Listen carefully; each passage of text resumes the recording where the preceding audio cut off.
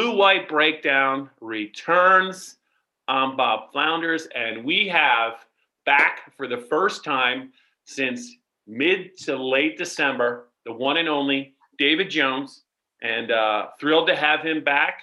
We're going to talk about quite a few things, some of them Penn State related, maybe some of them not Penn State related, Dave, but we haven't had a chance to talk to the audience, you and I together, for a while. I got to warn you, first of all. Good. Kaiser has not had his run, and he's resting now, but I think he's going to be unruly. So just be forewarned. All right. So should we bump up the rating of this podcast to like R, or is it still PG-13? What's going to happen when Kaiser wants rated M for mayhem? What it's going to be. That is fair. I don't blame him. Right now, resting. I hope soon gonna be trouble. I hope there is a nice long walk, run in the future. Yes. Romp in the snow. We're gonna get rolling on this. So it is all about your dog, and it always should be. Dave, I'm gonna read 5 names off. Oh, is this like Roy Firestone as a word association? I'm gonna give you 5 names. No, you don't have to comment on all 5, but after I say the 5th name, what's the first thing that jumps out to you? Ready? Okay, let me do it to you first. Regret. Your thoughts? I've had a few. All right, you ready? All right. Okay, you're gonna pretty much figure this out right away. Here we go. John Donovan, Joe Moorhead, Ricky Ronnie, Kirk Shiraka, Mike Yurcich. What strikes you about those 5 names? They all got whacked. And now the made man is your new man crush. And I want you to just admit it for the people out there. You've got a serious man crush for Mike Yurcich. It's not a man crush yet, but his he's going to leave, Bob. He's going to leave you just like he leaves everybody. He won his opening press conference with the media. Sure, I thought it was very impressive. The guy's a football guy. A refreshing approach. A lot like Joe Moorhead in some respects, in that very comfortable talking with the press, can answer any question, can handle himself. I never thought that Kirk Shiraka was super comfortable doing that. I thought he obviously did a nice job, but I think Mike is on a different level when it comes to talking offensive football. You can ask him anything and he will go into detail, much like he did, Dave, on Tuesday. But I haven't had a chance to talk to you. I know that you've probably written about it a number of times, but this morning.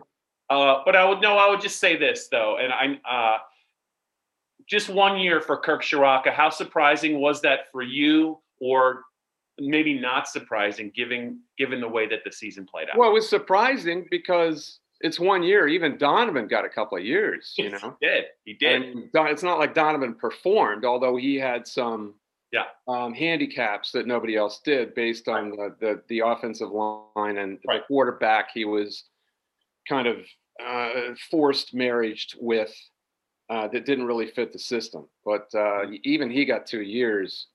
So that was surprising. But, when you thought about it, these days, if you don't jump on something that you see right away with all the transients in coaching, all these guys can make so much more money with one step up the ladder. The head coaches have to react all the time, and they have to act proactively. I think that's what they're starting to do now. They're starting to think, we're never going to have the days where Fran Ganter stays behind Joe Paterno forever as a lifetime coordinator, where Larry Johnson, where you can keep somebody like that in the stable, or even Ron Vanderlinden for a long period of time, for a decade or more. It's over because the money precludes that. The money in assistant coaching precludes that. Now, what was Mike Yurcich making? I mean, he was making $1.5 million, which was a 10% decrease from $1.7 million, which he was making as a coordinator. You've had all these crazy coordinator salaries. Dave Aranda, what he was making before he took the Baylor job. What was he making? $2 million or something? Yes. At LSU. What about my man Bo Pelini? What was he making at LSU? Because he earned it. Dave, he earned it. He got. Speaking of whacked, yeah. So I think when I thought about it, Franklin has to be proactive, as a lot of guys do.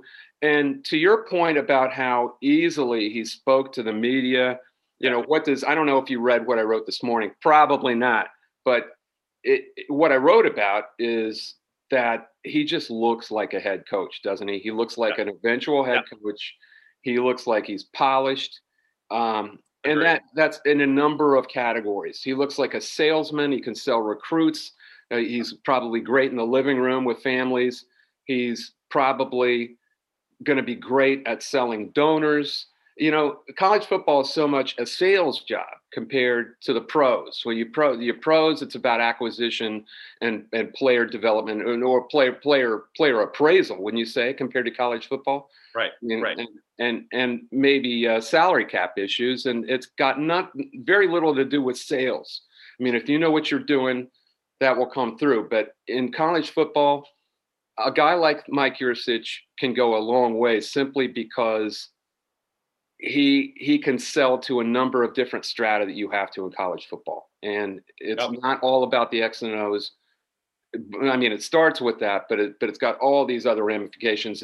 And that's a huge contrast between Yurcich and Straka, who you could never see as a head coach, could you? You could never see him as a head coach. I think, especially not maybe at a name program. Yeah, maybe in the MAC. The head coach in the MAC, right. He could be a head coach in the MAC, like Lance Leipold. He could do that. But Lance Leipold isn't getting a job in the bigs at the high major level, at the Power 5 level, substantially because he's not one of those guys. Right. So this is a guy I see as a coordinator rental, not a coordinator purchase, especially if he succeeds. If they have a big year, either this year or next year, he's out of there and he's going to be a head coach.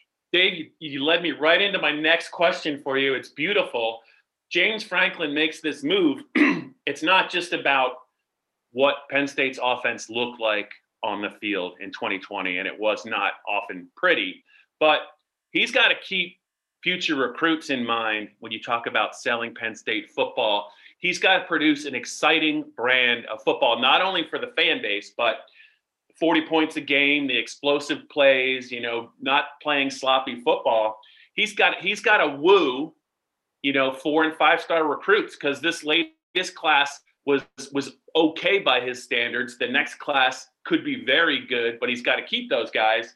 And I think they want to see an offense that they want to play it. And I think that's one of the reasons why maybe he pulled the plug early on Kirk, because that was not an exciting offense.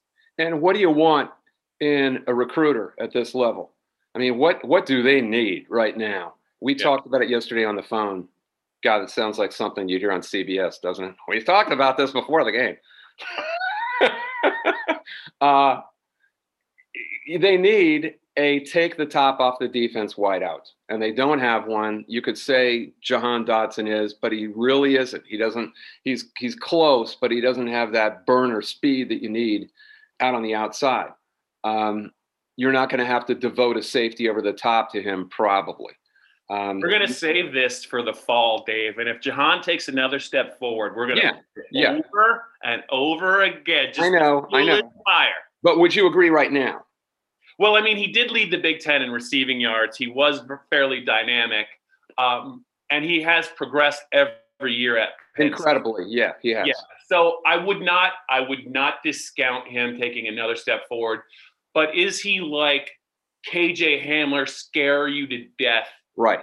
I think you think of KJ Hamler, Dave, at Penn State, and that 93-yard catch and run against Ohio State's 5-star. He just went zoom, and he ran away from him. Yeah, he just ran away from him. Yeah, so I kind of get what you're saying, but I also think Jahan Dotson is going to get a copy of this podcast, and you're number one on the hit list now, Dave. So all right, go ahead, dig that hole. Take a stance. Do you agree right now? I think that he has to take one more step to be that guy, and I'm not sure. Well, I would not count him out. No, I wouldn't count him out either. But right now, he's not Allen Robinson or Chris Godwin at the end of their careers, right? Correct. Am I right? Right. All right. Yeah. Ann and I watched Groundhog Day on Groundhog Day, by the way. that Ned Ryerson you're doing for me? Yeah. Am I right? I know my Groundhog Day. Come on.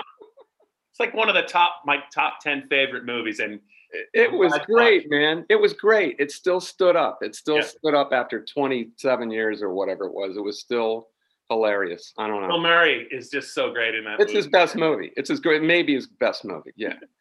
Lost in Translation and Groundhog Day. But he's got Harold Ramis set him up with so many lines, so many Bill Murray lines. But it's all in the delivery. A lot of it's in the delivery and the timing, and he's got it in spades. Gosh, you're an upbeat lady.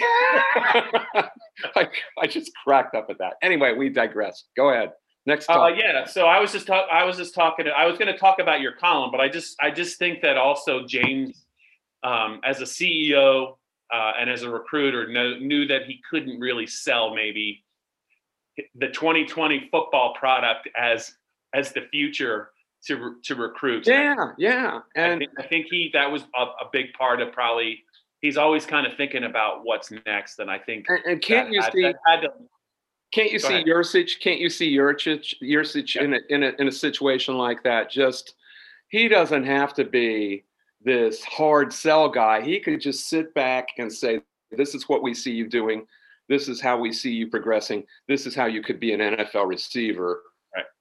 You know, you would be transfixed by this guy. He just looks like he's got that fighter pilot confidence that he looks like he knows what he's doing, which is more than half the battle.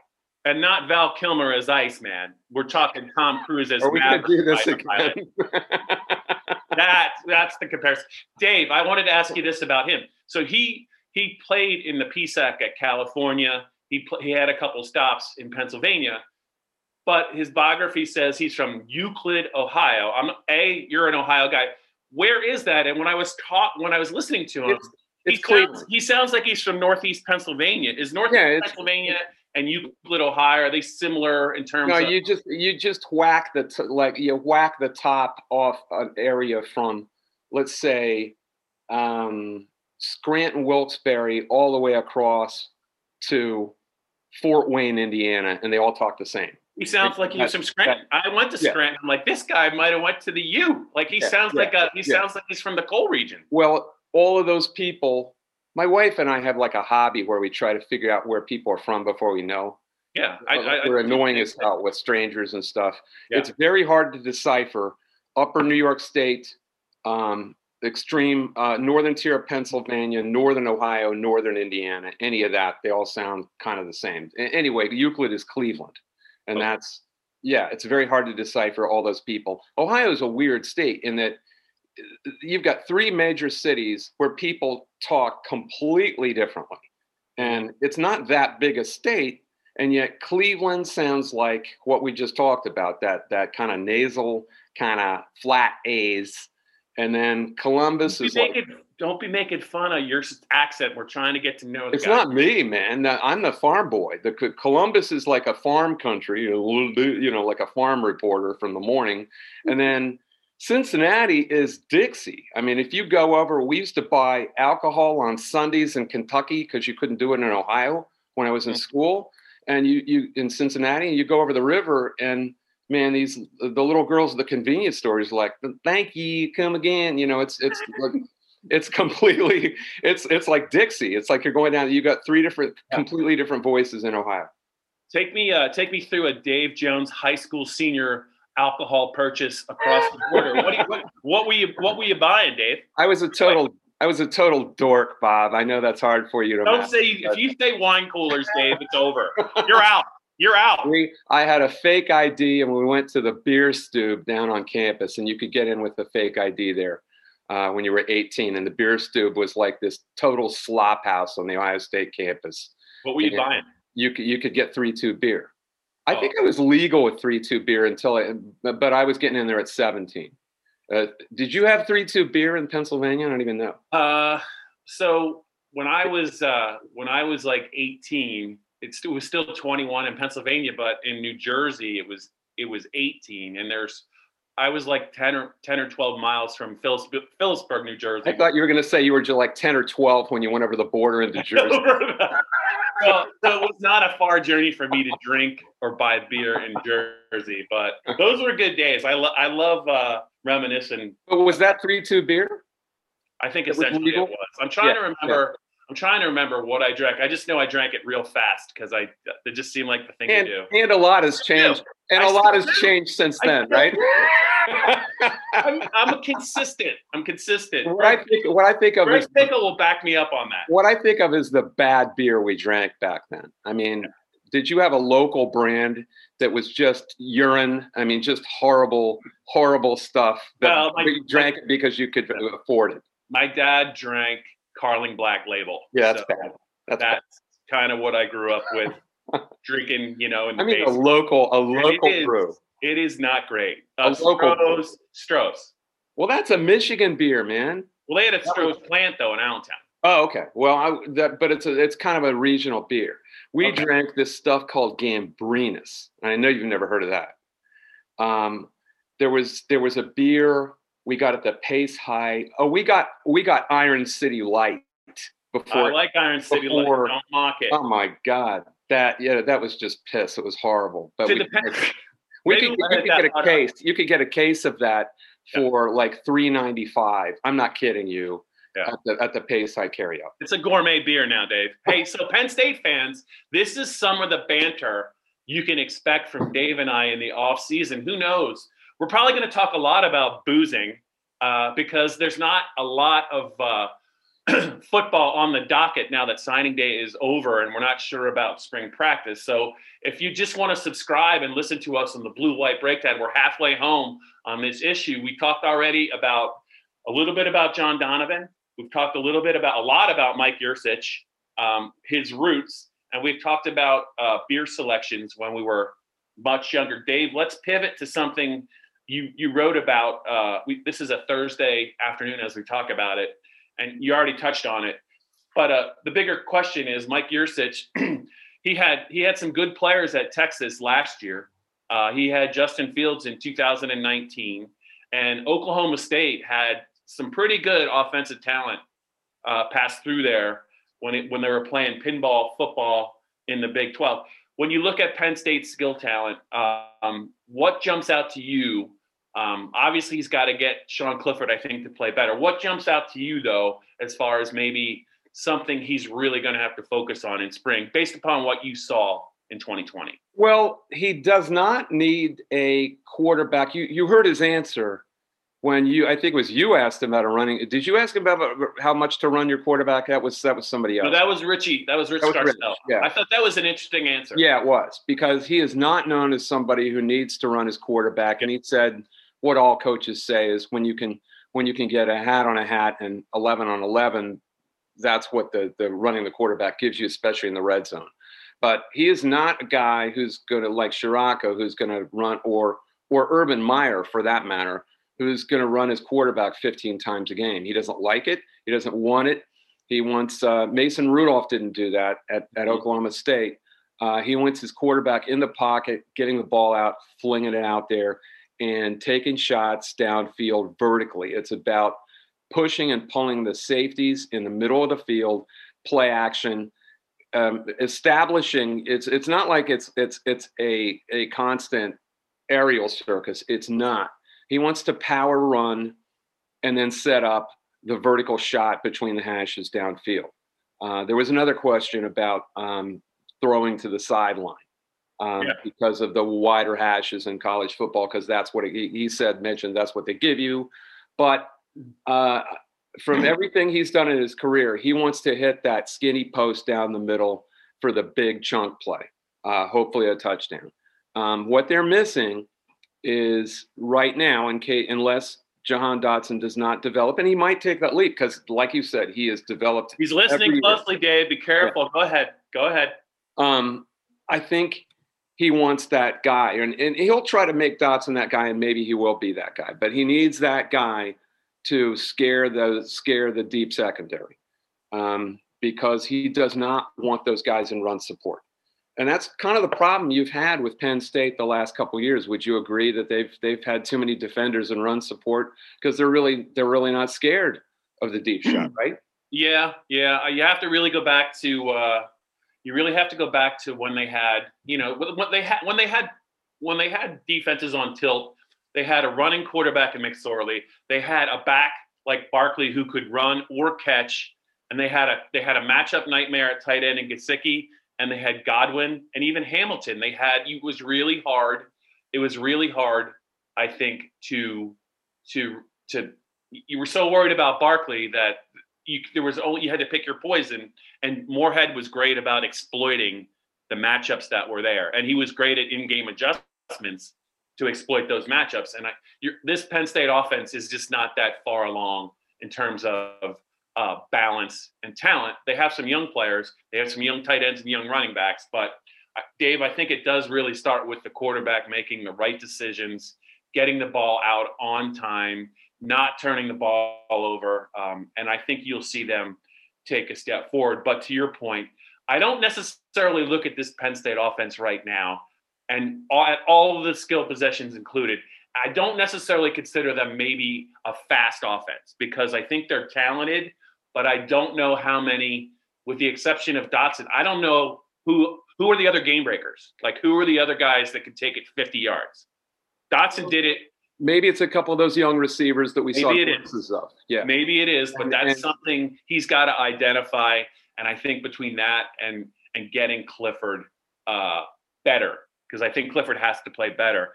Because I don't know that there's an option B right now. There isn't. They got Taquan Roberson, who's under 200 pounds and hasn't done anything yet. He is not. Let me tell you, he is not a Yurcich quarterback. Yeah, just and not. They got Christian Veilleux, who's a freshman. It's really. I wonder maybe if they're not done adding players via the transfer portal, because it just seems like if anything happens now, I don't know where they turn. We'll see.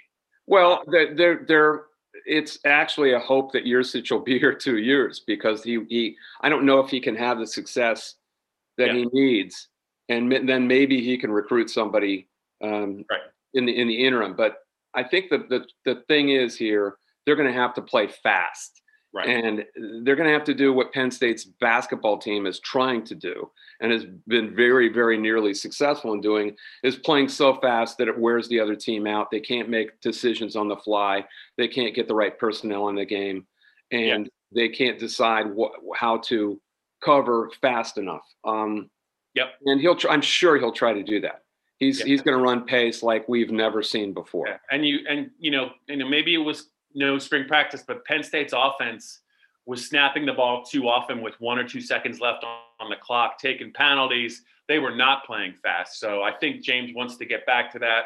And I do think that will cause problems, I think, for defense. Dave, 2 quick points for you. Ready? This one's a question. I think it's right in your wheelhouse. I wrote it down. Dave Jones, how loud are Alabama practices about to get with the trio of Nick Saban, Billy O'Brien, and Doug Marrone coaching the players? And OB and Marrone are big buddies. They're like that, and they're really they will push the envelope and get after your ass. So and Saban's also a little bit like that. Bob, so it's gonna be like us with Nick Horvath. You better be ready to be coached hard. I think it's a fascinating staff, and I think it'll be a really good staff, because I think that they're not, O'Brien and Marrone might be a little bit loud, but they also know what they're doing. And I think Nick will be able to manage those guys. He's managed some characters while on the Alabama sidelines. He turned Sark around. He had Lane Kiffin. So it's like a coaching rehab spot, isn't it? You go there to get your career back on track. But Nick won't take you unless he knows you know your stuff. Yeah, you know what I mean? He's not gonna roll the dice unless he knows there's some upside. And I think there's a lot of upside. That's just what Alabama needs: a more potent offense, a more precise offense with a great running game, a good offense. That's just what they need, because it was lacking this year. The thing is with them, they could run any personnel they wanted and succeed. So, OB could go in there and run 14 personnel, he could, and it would work, Yeah. Let's have 6 tight ends. And, he loves that anyway. He probably ran more 13 personnel than 13 personnel than anyone in the NFL, right? Yeah, I'm happy for him. I'm glad he's back on the sideline. Yeah. I'll be curious to see what that offense looks like. You're right. Dave, let's close with this. Penn State players in the Super Bowl. Specifically, I want to talk about Chris Godwin. He is one of my favorite players to come through Penn State the last 10 years. I've been on the beat since 2002, not as long as you. But I wanted to ask you your thoughts about him. And Dave, can you remember his initial breakout game? That's redundant. Can you remember his breakout game at Penn State? No, I remember. I'll give you some hints if you want. Everything I remember about him was blotted away and wiped away by that spectacular Rose Bowl. So that's what comes to mind right away. I mean, I went back and watched that with Nick, my kid, who's, he watches a lot more pro football. He's kind of like, he's a lot like you. He obsesses about the NFL. He's in Pittsburgh in college watching the Steelers. But he did watch that Rose Bowl with his buddies, and he was taken with Chris Godwin right away because it was so. I mean, he was making every kind of catch. He was making one-handed catches over the middle. He was making juggling catches down the sideline, and he had a big game in a big game. So correct. That's why you love the guy. I mean, he was, and he had a huge Big Ten championship game. He was everywhere. That was Saeed Blacknall. Two things. So Godwin, fearless across the middle, 50-50 ball like Allen Robinson, yak, and he had a knack for making plays on third down. But the breakout game, I'm going to give you 2 clues. I want to take you back. It was a 60-degree day at Yankee Stadium in late December. Oh, yeah. I was, why I was sicker than a dog that day. Yeah, dude. It was the Pinstripe Bowl, 7 for 140. I was barely alive that day. And we were outside in that outdoor press box. I just wanted to get home. Yeah, I did. Against Boston College. Yeah, and that was Hackenberg's last regular season game. That was 14. It was 14. Yeah. 31-30. The last game of the 14 season. Yeah. No, I'd forgotten that. I do remember the Michigan State game in 16 where he had a big game then. He was hard to deal with because he could high point balls and yet he was a big dude. He was both strong and springy. And man, those don't call on and fast enough. Like, I don't think he was any faster than Jahan Dotson. Correct. Right? No. Yeah. Built, he's a little bit stockier and built a little bit more like a running back. But Dave, you talked about the Rose Bowl. I talked about the Pinstripe Bowl.